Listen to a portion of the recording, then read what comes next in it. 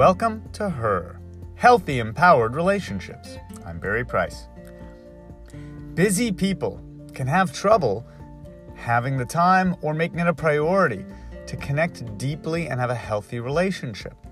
This can be true whether you are running a business, building a career, raising a child, or whether you're someone who's dating or in a relationship or marriage with someone who's always very busy. So what is all this busyness business? Well, it really comes back to who we see ourselves as. Here's what I mean. If somebody's strongest self-identity is that they're someone who accomplishes a lot, is a high achiever, they're always going to make sure they're very engaged in something challenging that takes their energy and focus in order to achieve it. But how they do that and how busy they get and how balanced they are in their life will have everything to do with what their definition of that is.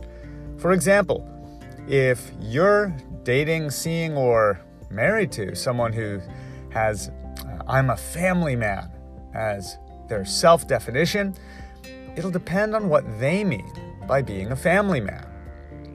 For some, being a family man means they spend a lot of time at home with their family. But what about my client who was married to a guy who was always away working, because to him being a good family man meant that he provides for his family no matter what. So as soon as they had 2 children, it was imperative to him that he earn more money and always be working and growing his career and business, which meant working more and being away from home even more. Being a good family man to him meant getting even busier with work and being at home less. Or, like my client who was single, and for her, being busy all the time was really about her being uncomfortable with feeling the emptiness of being home alone. She filled her time as an avoidance tactic to escape and distract herself from what she didn't want to feel and didn't want to look at, because she felt very uncomfortable being alone. No matter what she was saying about how she was a fulfilled woman, the truth was, underneath her self-identity was, I am a lonely woman.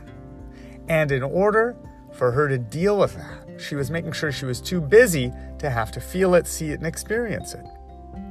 At the end of the day, being busy is something that is driven by what we're really feeling deep down.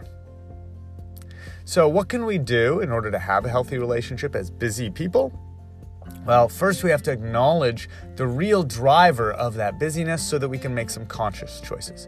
Like my client who, despite the fact she wanted to have time and space to start dating a guy more deeply, she said she had a lot of trouble stopping work. When she wasn't working, she felt uncomfortable, like she should be working. She felt like she was being lazy, or that there was stuff that needed to get done or the business would suffer. We began to look at the fact that there were ways for her to be more efficient, more productive. For instance, when she would take a break and come back to the work, it would get done faster.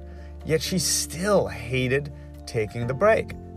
She began to realize it wasn't a rational choice. It wasn't actually more productive for her to just keep her nose to the grindstone. It was an emotionally driven decision that she would judge herself if she took that break. That's an emotional, psychologically driven decision, not a rational productivity one. So check in with yourself so that you can begin to make even better decisions with your time management and your productivity. The better you're able to meet all of your needs in a healthy way. Your need for time for yourself, your need for some exercise, for some social life. It doesn't mean you have to give up the things that you are busy with. If you are a new mother, as one of my clients were, it meant for her the symbolic use of time, saying, I deserve to put a podcast on in the background that I really want to hear while I'm doing some of the childcare tasks that I'm doing. I deserve to talk to my partner about us getting help in twice a week so that we can go have some time. But first, we have to have the desire, and it has to feel important enough. Those parts of our life have to feel important enough. And we have to give ourselves the emotional permission to make that choice. make the emotional decision today to understand exactly why you are staying so busy, or why you're with someone who is so busy and why they want to be busy. And then make some conscious choices to give yourself the space for deep, loving connection within your schedule.